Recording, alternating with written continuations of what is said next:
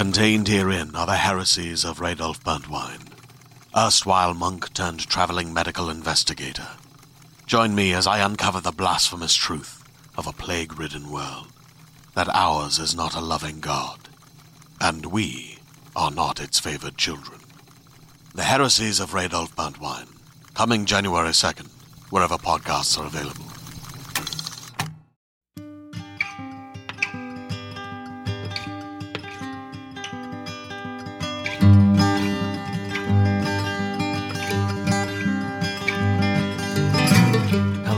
Welcome to the Drabblecast, episode 425.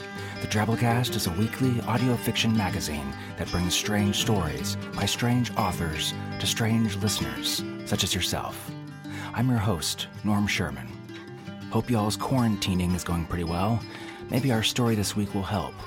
Think you'll enjoy it. Another original Drabblecast commission for Women and Aliens Month by Darcy Little Badger, called Unlike Most Tides.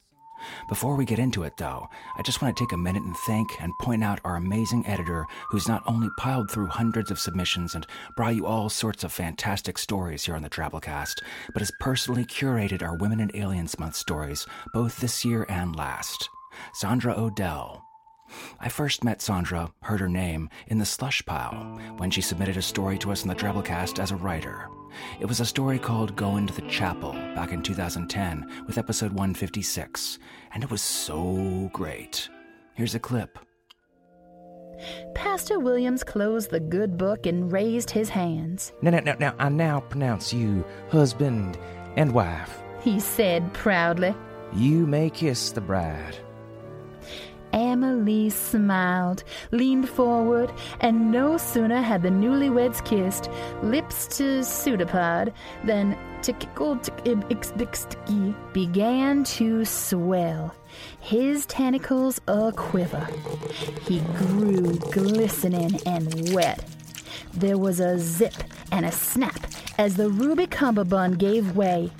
The groom bulged, swayed, and with a rubbery squeak, he popped like a bubble from a prize water gum. Emily's smile was radiant as she picked the pieces of her husband off her face. Her belly began to swell with consummation and effect. Right then and there, Jackson Arnold wiped off the back of his hand and swore he'd never pick another nose for the rest of his days. The right side of the chapel surged forward, tearing the tarp and waving their tentacles.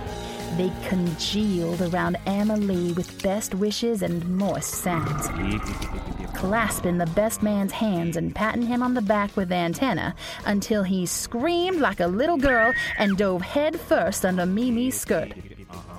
Betsy Walker shrieked and giggled as someone long, green, and fuzzy began to swing her around like a baby sister. Sarah Beth rolled her eyes and stamped on wet fangs until they cleared a path. Whatever. I'm going outside to smoke. Pastor Williams endured the throng, the Bible over his head and out of harm's way, greeting and nodding in his best Sunday fashion. When the damp crush filed out the front doors with Emily and Betsy Walker in their midst, and Betsy's mother in a panic not far behind, he stepped around the pulpit and moved to the left side of the room where everyone but the mother of the bride sat in stunned silence. Find that one in our archives at drabblecast.org for the full deal. It's wonderful. After that, she found her stories being picked up again and then again. Just Be in episode 205, Blue episode 260, Listening to It Rain in Drabblecast 339. You know, after a while as an editor/publisher, you start to realize that certain writers really get what you're looking for. So after our relaunch in 2018, Sandra was my first go-to to ask if she'd be interested in joining Team Drabble. I was extraordinarily stoked when she said yes. The people who pick the stories you hear have always been the people who started out writing the stories you hear, and no writers ever sold more to Drabblecast before becoming an editor than Sandra. She gets that weirdness is a genre, that it's defined by being undefinable. Horror, comedy, sci-fi, romance, fantasy, these aren't the terms that matter to us so much. We just want to bring you stories that are all or none of those things that you'll remember, think about, and enjoy. You get to decide what shelf you want to put them on. Sandra's always gotten this, but more so as a writer herself, Sandra's always cared about writers. Sandra's made Drabblecast an incredibly diverse market. She's brought you authors of color and backgrounds that I'd never even heard of. She's fleshed out and polished ideas with those authors that created real masterpieces for our market. She sees talent, demands talent, of course, but looks for more than just that. It's definitely been inspiring to me to work with her. Honestly, it's easy to get busy and stressed out and dismissive when you're knocking out tons of slush, but Sandra takes the time. In a world where most editors drop your story in a folder if it's close but not quite perfect, Sandra stops to take the time to help the right story get there. She sees authors as people, not just their story submissions, and we've benefited a lot from that. All this, of course, is to say that Sandra's ducking out now as editor after a solid 2 years, because I guess no good things can last forever. I just wanted to eke out a minute here on the cast where I managed to not rant about giant squid or Mongolian deathworms to say how much I've appreciated Sandra's awesome work and contributions to the cast. A real unsung hero if you're a fan of Drabblecast, and if you're a fan of doing the extra work to showcase new writers, diverse writers, new work, diverse work. We could publish really killer versions of greatest hit short fiction all day, and I'm sure y'all'd love it, and I would love it because it's lovable. But you get original stories like today's, too, from Darcy Little Badger, because Sandra reached out and Sandra made it happen. Sandra, on behalf of all the weirdos throughout the Drabbleverse community, we salute and thank you. Pretty sure you know the right address to send your next story to. And speaking of Darcy Little Badger, let's get into it this week. We bring you Unlike Most Tides. Darcy's a part of the Lapon Apache tribe of Texas. She graduated with a Bachelor of Science in Geosciences from Princeton and also graduated with a PhD in Oceanography from Texas A&M University. Currently, Darcy works as an earth scientist, supernatural horror writer, and scientific editor. She mainly writes comics, blogs, and journal articles. Find a link to this talented as hell writer in our show notes. And so without further ado, we bring you Unlike Most Tides by Darcy Little Badger.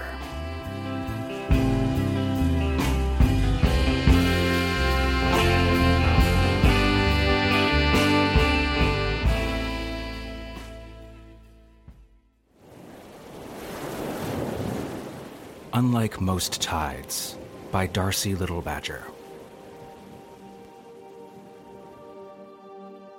The prima donna sun has not yet risen to outshine every other star in the Milky Way. Overhead, a flash of light arcs between Orion and Taurus, the hunter firing at the bull. With a grunt, Matilda lowers her kayak and admires the streak of light across the sky, thinking of her childhood in Los Angeles. There, shooting stars, most stars really, except for the terrazzo and brass ones on the Hollywood Walk of Fame, were rare and wondrous. Things are different now. Matilda still considers the stars to be wondrous, but rare? Not a chance. Living in solitude against the edge of the land, if she ever feels like stargazing, she just has to glance up on a clear night. Matilda notices another shooting star, this one low, as if surfing the horizon. 2 or more in one night is typical, but 2 in 1 minute must be a meteor shower. It's vaguely unsettling. Sure, she can fill several encyclopedias by listing more likely deaths than flattened by a space rock, but her cove is well protected from earthly dangers, and she respects the ocean well enough to avoid its violent moods. A wave brushes her boots. Matilda lowers her kayak on the hard, damp sand and settles into the boat. With a few firm scoots, she's out in the water and then paddling past the surf, thinking about falling stars, calculating the likelihood of an unlikely demise, wondering how quickly it would take for anybody to notice she was missing. Days, maybe? Weeks? Depends on the mailman, really. Maybe she should adopt another dog, one who enjoys swimming and can pull a lassie if she runs into trouble. It has been 3 years since Bucky, gray with age from his muzzle to his eyes, passed away in his sleep at the foot of her bed. A good death, but Lord, she misses that fuss bucket of a German shepherd. Bucky was a barker. He barked when the mailman knocked on her door, when a mailman on TV knocked on the door, when anyone looked at him, and when gnats farted. He was a perfect dog for her peace of mind, and the silence of his absence reminds her of the sky above Los Angeles. Both hide so much. With calloused hands and practiced strokes, Matilda paddles out of the cove. At the cusp of sunrise, she drops weight near a 12-foot-high stack, her favorite fishing spot. In no time, she has a fishing line in the water and pours a mug of coffee from her steel thermos. She'll catch dinner, if she's lucky. Until then, she settles back to enjoy the sunrise. Sunlight may hide the stars, yet reveals many closer details, including a darkness in the water around the kayak that Matilda at first mistakes for the shadow of a sea stack. No, the bruise-like patch extends towards the east.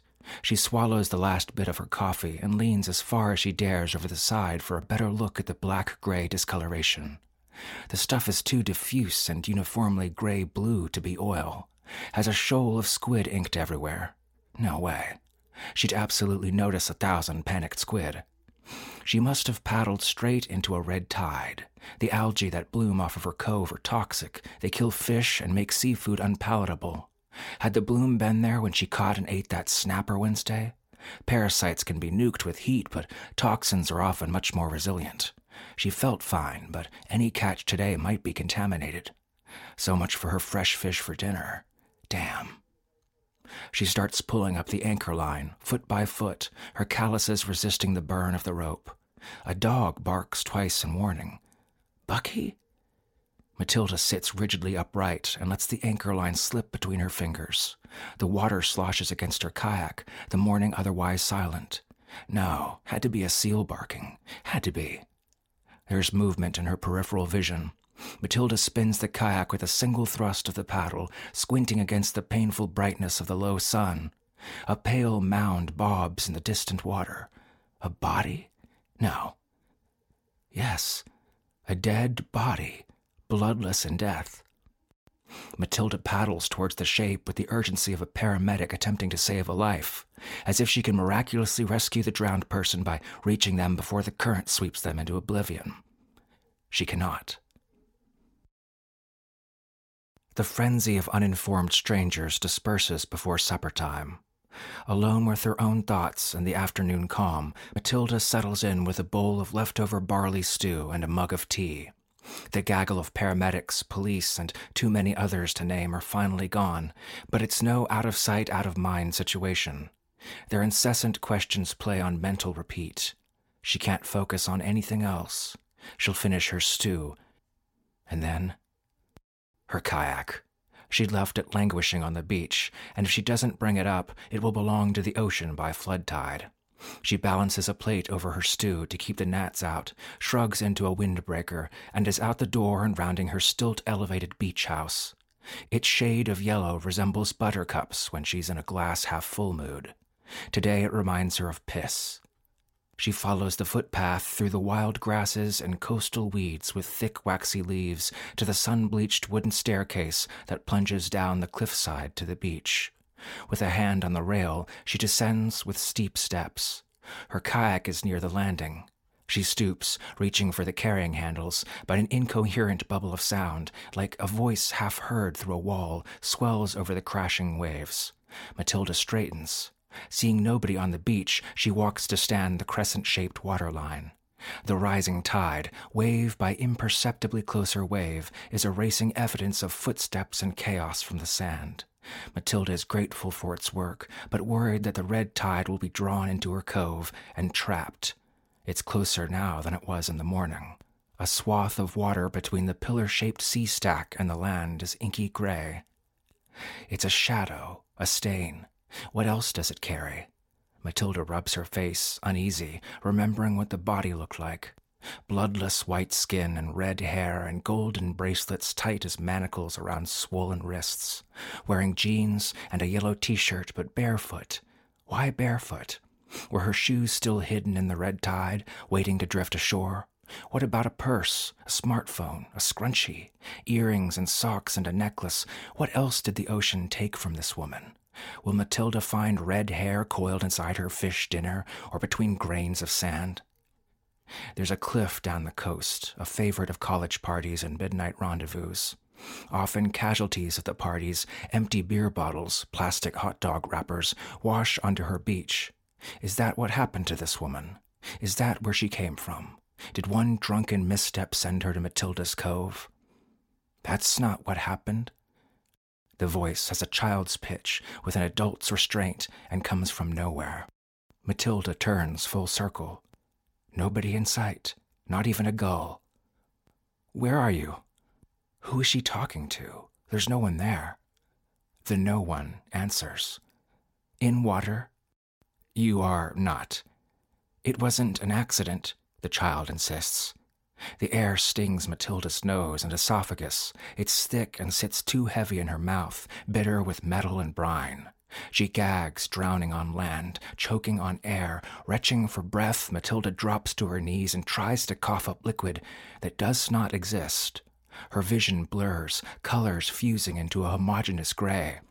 A different voice, a woman's voice, says, "My ex-boyfriend killed me." In an instant, Matilda can breathe again. She scrambles across the sand and up the wooden staircase. The child shouts, "It wasn't real! Come back, I'll explain! She wanted you to know!" The farther Matilda runs from the water, the softer the bodiless pleas become. She falls through the atmosphere of a bright blue planet, her body cocooned by violet flames. The blazing star of her passage is extinguished by the cold abyss of an ocean. Their wisps of gray cells drift among and within creatures as delicate as blown glass. In the murk beneath her naked feet, tentacled arms dance in perfect synchronicity, puppets hopping to the same line. She's connected to the multitudes within a vast network. The gray cells flow through her, becoming her as she becomes them. The cells carry her soul into the living ocean, neurons in a conscientiousness that spans galaxies and 1 billion minds.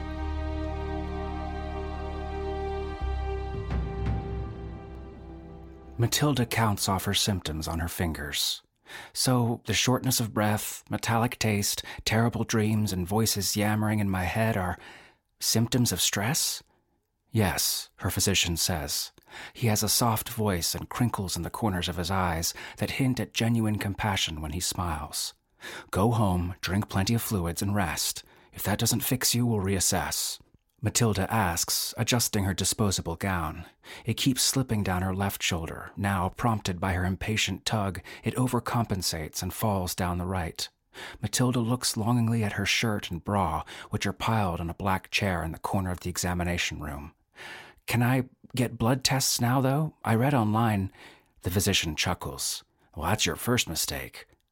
I read that the neurotoxins in red tides affect the human nervous system. My symptoms are the worst near the water. Is it really coincidental that I got sick after paddling into red tide? You mean on the day you found a poor girl's corpse? He asks. Matilda hesitates.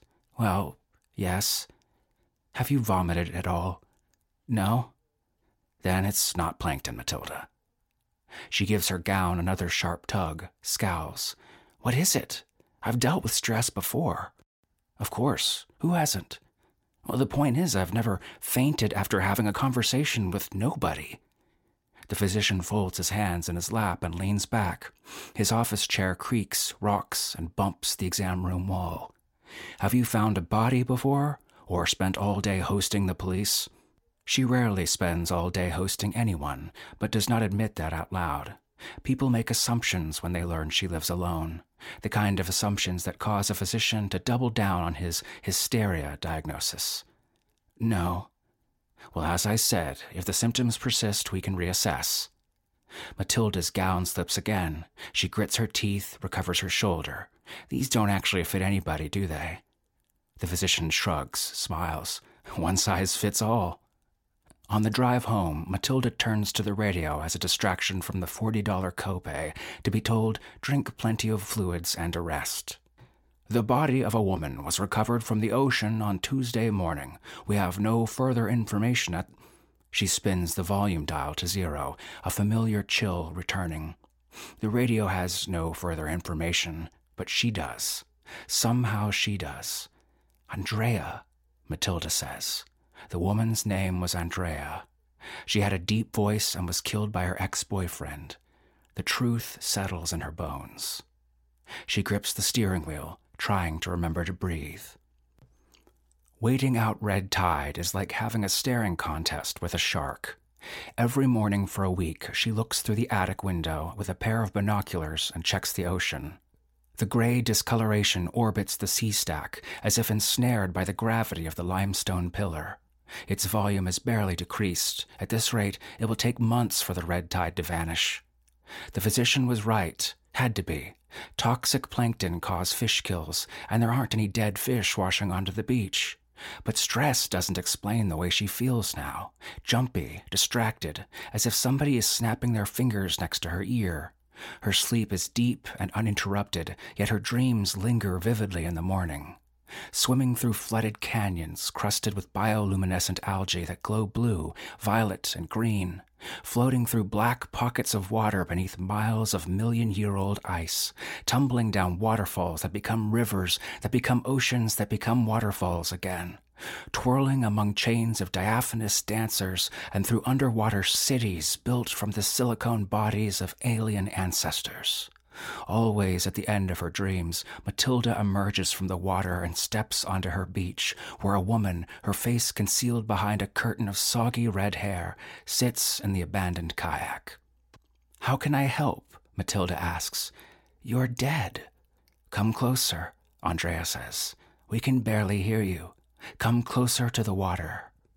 On the 7th morning of her self-imposed house arrest, Matilda can't take it anymore. She blinks. The shark wins. Matilda needs to confront the cove.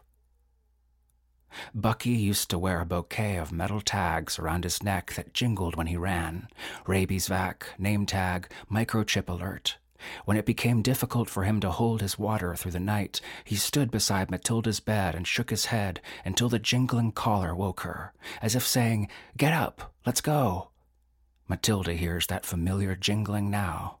She hurries out of the house, taking the stairs more quickly than is strictly safe, her hands enticing splinters from the wooden railing that lodge painlessly in her calluses. At the bottom of the stairs, she stops on the loose, debris-littered piles of sand near the edge of the cliff. Her kayak sits a foot away, almost undamaged by 7 days of neglect. There's a spatter of gull droppings on the hull and an inexplicable clump of crispy seaweed draped over one carrying handle. A majestic black-backed gull perches on the tip of Matilda's kayak. It cocks its head, first one way and then another. "Hey, you found my body last week." Matilda grabs the kayak paddle in startled self-defense. This can't be happening. But it is. "Andrea? How the fuck are you a seagull?" The bird caws, sounding suspiciously like a laugh. "I'm not," the gull says, "but you freaked out the last time I tried to communicate through the gray matter, so I recruited this bird as a stand-in." Matilda straightens. "Actually, I freaked out because I started drowning on air." The gull lifts its wings, mimicking an embarrassed shrug. "My fault. I wanted you to witness my last moments, not feel everything. It's a learning process." Having a conversation with a dead woman through a seagull can't be happening either. But again, it is. So Matilda takes a rule from the kayaking rulebook and goes with the flow. "You did drown." The gull bobs its head. "Yeah, and if I hadn't drowned in the gray matter, I'd be gone for good." Matilda looks toward the stain. "What is it?" she asks. "And what are you now, Andrea? How are you talking to me now?" This time the answer comes from the air. It is everything and nothing at once. The child-pitched voice says, "We are..." A pause. I struggle to explain. "I'm struggling to understand," Matilda says. "Let's both just do our best, okay?" Softly, the child continues. "The gray matter it's not of your world. It's a medium somewhat like the yarn in your sweater, continuous and malleable, just as your planet, with its own body, provides the building blocks for trillions of unique life forms. The gray matter carries multitudes." Matilda holds her ground. She won't blink. Not again. "That means my dreams about the oceans? They're what? Yours? Our memories. She feels a pang of claustrophobia, the near panic desperation of a fish in a net. What do you want from me? The gull ruffles its feathers and says with Andrea's voice, "One favor. Tell the police that my ex, Albrin Cross, is the son of a bitch responsible for my death. You were half right. He shoved me off that cliff. He can't get away with this. He gets away with everything." "Why didn't you tell the police?" Matilda asks. "There were several here last week." The child voice responds, "We cannot communicate with outsiders, minds who are not connected to us." "Excuse me?" Matilda interrupts. "When did I join your transgalactic network?" "When you ate us," the child voice explains. "Through the bass you murdered 3 weeks ago." She flinches. Murdered is a strong word." "Don't worry, the murdered bass lives within our network and its content. Furthermore, the link between your mind and ours will soon fade. The half-life of gray matter is 200 days, and we cannot replicate inside your body." "Can you replicate inside the ocean?" she wonders. "Not this ocean." "All right." She does a rough mental calculation. If the volume of the alien tide decreases by 50% every 200 days, it'll take years for the stain in her water to vanish. "Will you help me?" Andrea Bird asks. If Matilda reports any of this nonsense, the police will laugh her out of their station, flag her name as an unreliable source of information, as one of those women. "It doesn't have to be your word against his," Andrea assures her. "There may be evidence. We've noticed Albrin mucking around near the cliff several times this week, dragging a net in the shallows. He's looking for something incriminating. Gotta be. Why else would he return to—" Matilda cuts the bird off with a wave of her hand. Fine, but let's get some things straight. First, stop fussing around my brain. If you pull that mind-reading shit again, I'm moving to Iowa. Understand?" The gull bobs its head. Matilda takes a deep breath. There's no turning back now. "Second, I'll help, but we're doing this my way. No police, not yet. The next time your ex starts lurking near the water, give me a sign, but stop using Bucky for that. I loved my dog." "What are your plans?" the child voice asks. "Oh, you'll see," Matilda promises. "Just tell me one thing. How well can you control that bird?" "It's fairly easy to sway," the child voice explains. "Good. I'll need it to follow me when we act."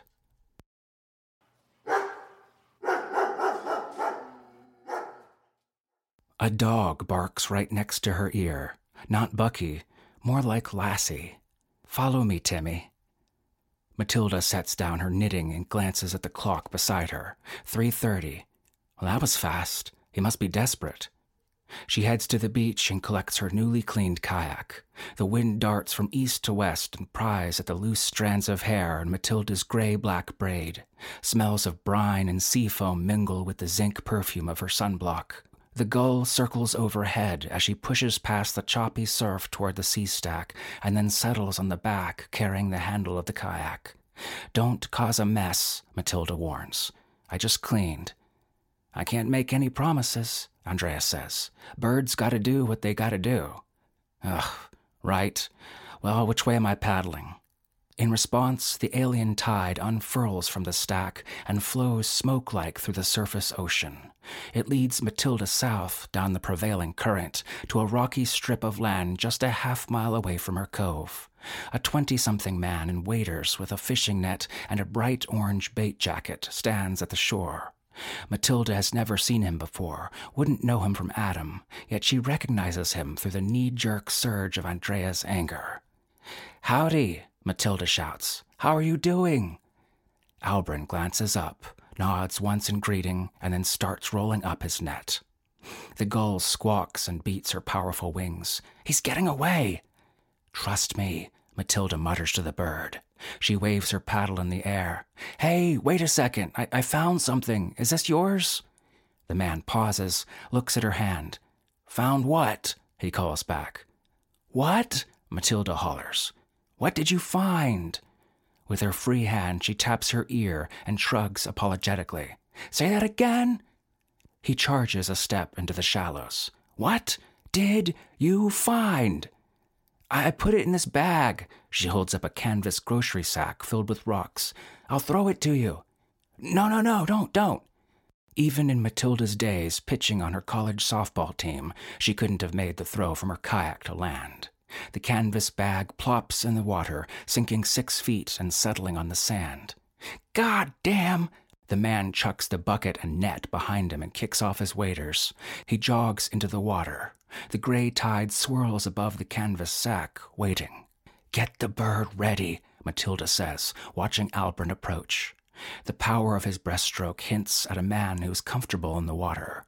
"Now?" Andrea asks. "Almost." Matilda waits until he's nearly over the bag, until the water is deep enough to swallow him from head to toe. "Now!" The gull dives and plops heavily on Albrin's head. Its pink feet tangle in his dirty blonde hair. Sputtering, he tries to swat the gull away, but it bites at his hand, wings flapping. Even the best swimmer will choke on a mouthful of water. The alien tide flows through him. For a moment, Matilda can see through Albrin's eyes, a flurry of wings, the silhouette of an old woman on a kayak. Then, understanding, a connection, the realization that Matilda knows about his crime. He can sense it through the network. Andrea shouts, "I'm still here, motherfucker! Turn yourself in! I'm going to haunt you forever, you fuck!" But he doesn't seem to hear her. Why doesn't he hear her? Albrin dives beneath the water to escape the gull. Matilda hears his thoughts as if he were right behind her. She can't tell anyone if she's dead. The child voice says, "The man wants you dead, Matilda. He's fixated on it. We can't reach him." "I know." Matilda stows her paddle, curls her fingers around the heavy steel anchor. "I don't want to do this. Don't make me do this." Even to herself, the target of her request is unclear. The murderer? The network? Only one listens. As Albrin approaches, his body a blotch of tan under the water, the alien tide contracts around her kayak. It shifts from gray to black, turning a dial in her brain. Anger burns hot and fast, pulsing through Matilda's mind to the gray alien tide. The violet rage spreads and splinters, reflections in a house of mirrors, projections to every non-human living being on the planet connected by the alien tide. Fish, birds, seals. Albrin hesitates. His head bobs above the water. What's happening? Life surges around him, coming on their own alien tide. The razor-sharp edges of salmon, halibut, and sharks together, circling, a maelstrom of bodies and minds. His eyes widen with a touch of fear. "I don't understand." "You probably never will," Matilda tells him. Albrin glances back at land, indecisive. Is it worth it? Can he make it? Matilda feels something brush his leg, and then the adrenaline rush as he swims for the kayak. "A canoe won't save you. A canoe won't save you. But it might save me." The ocean says otherwise. Around him, the surface whips into a froth. Matilda closes her eyes and sticks her thumbs in her ears, but she can feel the violent ripples of the feeding frenzy as the many made one tear him to pieces. When her kayak stops rocking, she opens her eyes. All that remains of the murderer is a dispersing cloud of red within the gray alien tide. The journey home is painfully slow against the current. Her arms and shoulders ache. The rest of her is numb. The gull hitches a ride on the carry handle, and they travel in silence for a long while. Then Matilda asks, "What now?" The gull tilts its head to one side. "What will you do?" she clarifies. "Get more unfinished business done on Earth?" "No," Andrea says. "There's a place in the Dewdrop Galaxy. Its peoples living in swimming villages. The planets spin so slowly they can always remain in the sunshine." "That's where you want to go?" "For a while. Their scholars enjoy meeting new species." A sudden, horrifying thought. Is your ex now part of the network? The gull ruffles its feathers. No, he chose death. Matilda tries to find comfort in the thought. There isn't any. I'm surprised he had a choice. Everyone gets one, Andrea said. You can join us too, Matilda. There it is, the possibility she dreaded. She can see the cove now. Her house is a flash of yellow on the cliff. To Matilda, today it is the color of the sun. She nods at her house, her home. I basically traded my kidney for that place. The gull squawks once in laughter. Not a joke. My cousin Hilly has it. We were a match. The child's voice sounds from nowhere and everywhere. You charged your cousin for an organ? No, I'd never.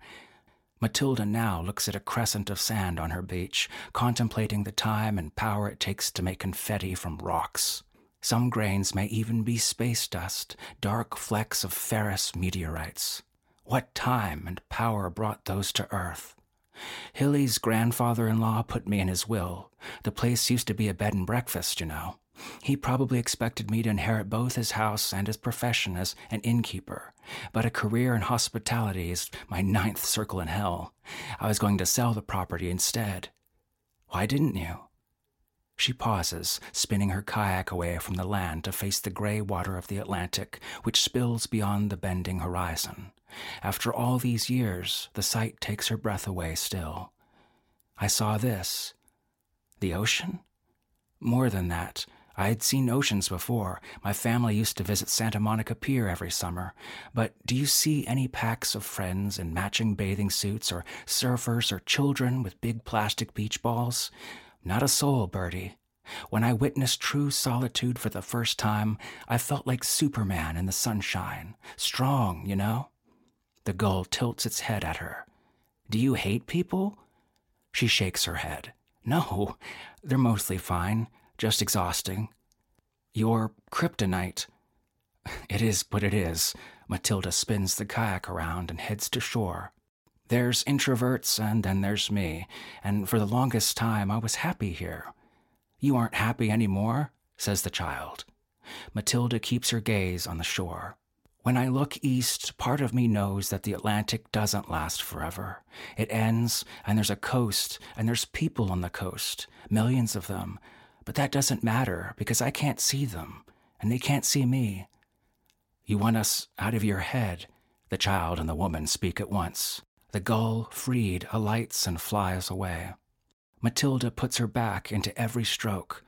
More than that, if you carry any of my thoughts, destroy them. Sever every connection between us. I want to be alone. Are you sure? The child asks. You'll have no second chance. Statistically, we may never find your planet again. Certainly not in your lifetime. Thank God, Matilda says. Yes, I'm sure. I've always been sure. And they are she no more. Matilda is Matilda once again. It doesn't say goodbye, and for that she is grateful.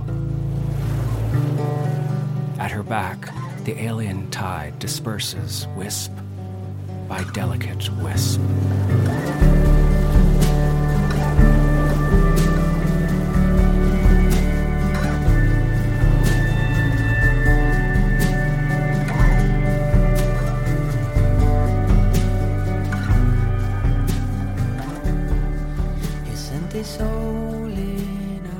And that was our story. Hope you enjoyed it. Man, solitude, security, feeling disconnected or interconnected in strange new ways. I can't imagine what kind of relevance or reflection opportunities this story might have today. Let's go now to our 100-character story winner this week by Twabble mastermind Swomi Nono. Here goes. He stumbled towards me, and I froze in fear. Suddenly, he was only 2 feet away. I screamed and ran, abandoning my groceries.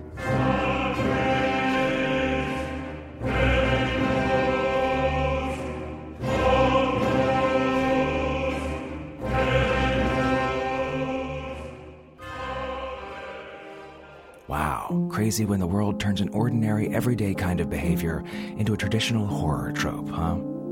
The calls coming from inside the house, hopefully sheltering in place and all. Try writing one yourself. Stories exactly 100 characters, not counting spaces. Post in our discussion forums at forums.drabblecast.org in the Twabble section. You might be next week's winner. While you're there, dip into conversation about this week's story and others, check out weird news articles and a massive library of community Drabbles, all sorts of good stuff. Get to know the Drabble community. We're on Twitter at Drabblecast, where we post these Twabble winners early each week. We're on Instagram, Facebook, YouTube, all Drabblecast, where we regularly post musings, updates, weird videos, or bizarre what-have-yous. We don't do it for all that social Instagram-y business ad content stuff. I'm not nearly savvy enough for all that shit. It's just about spreading the weird. And speaking of which, the Drabblecast is brought to you with the Creative Commons Attribution Non-Commercial No Derivatives License, which means don't change it, don't sell it, but feel free to share it all you like. Spread the weird, tell a friend. If you like the Drabblecast and what we do, the stories, the mission, the ethos, the idea of a small independent market that pays writers, voice actors, artists, all operational costs out of pocket to bring the world cool weird shit, consider donating to the Drabblecast off our website, drabblecast.org. You'll find support options there off the top bar and to the side. You can buy Drabble merch there, like t-shirts, pins, mugs, print anthologies. And you can also donate to the Drabblecast in any amounts with PayPal or credit card, one time or for an automated monthly subscription. That really helps us out, gives us an idea of being able to forecast a little bit about upcoming sales in future months. We pay all our authors professional rates. It's an important part of what we do. So we're talking $200, $300, $500 a story sometimes. Same with voice actors, artists. You help a lot of creative people when you chuck a little change at us, and we greatly appreciate it. Special thanks to our kick-ass episode artist this week, Susie O. Susie paints magical scenes so her mind can escape while her body's quarantined in plague-ridden New York City. Our program this week was brought to you by Sandra Odell, Bo Kyer, Tom Baker, Adam Prott, Melissa Harvey, an endless field of Pez dispensers, but nary a single Pez, Samantha Henderson, Jason Smith, and yours truly, Norm Sherman, reminding you, you'd absolutely notice 1,000 panicked squid.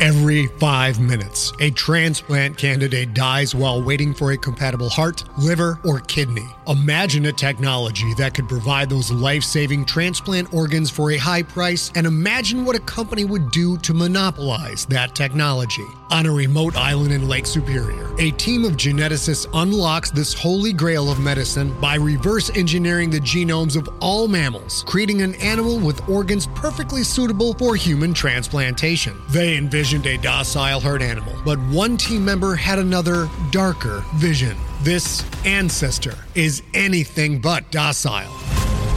The team's work spawned something big, something evil, something very, very hungry. Ancestor is a complete serialized fiction podcast by #1 New York Times bestselling novelist Scott Sigler, with all episodes available. Binge the entire story now on Apple Podcasts, Spotify, or wherever you listen to podcasts.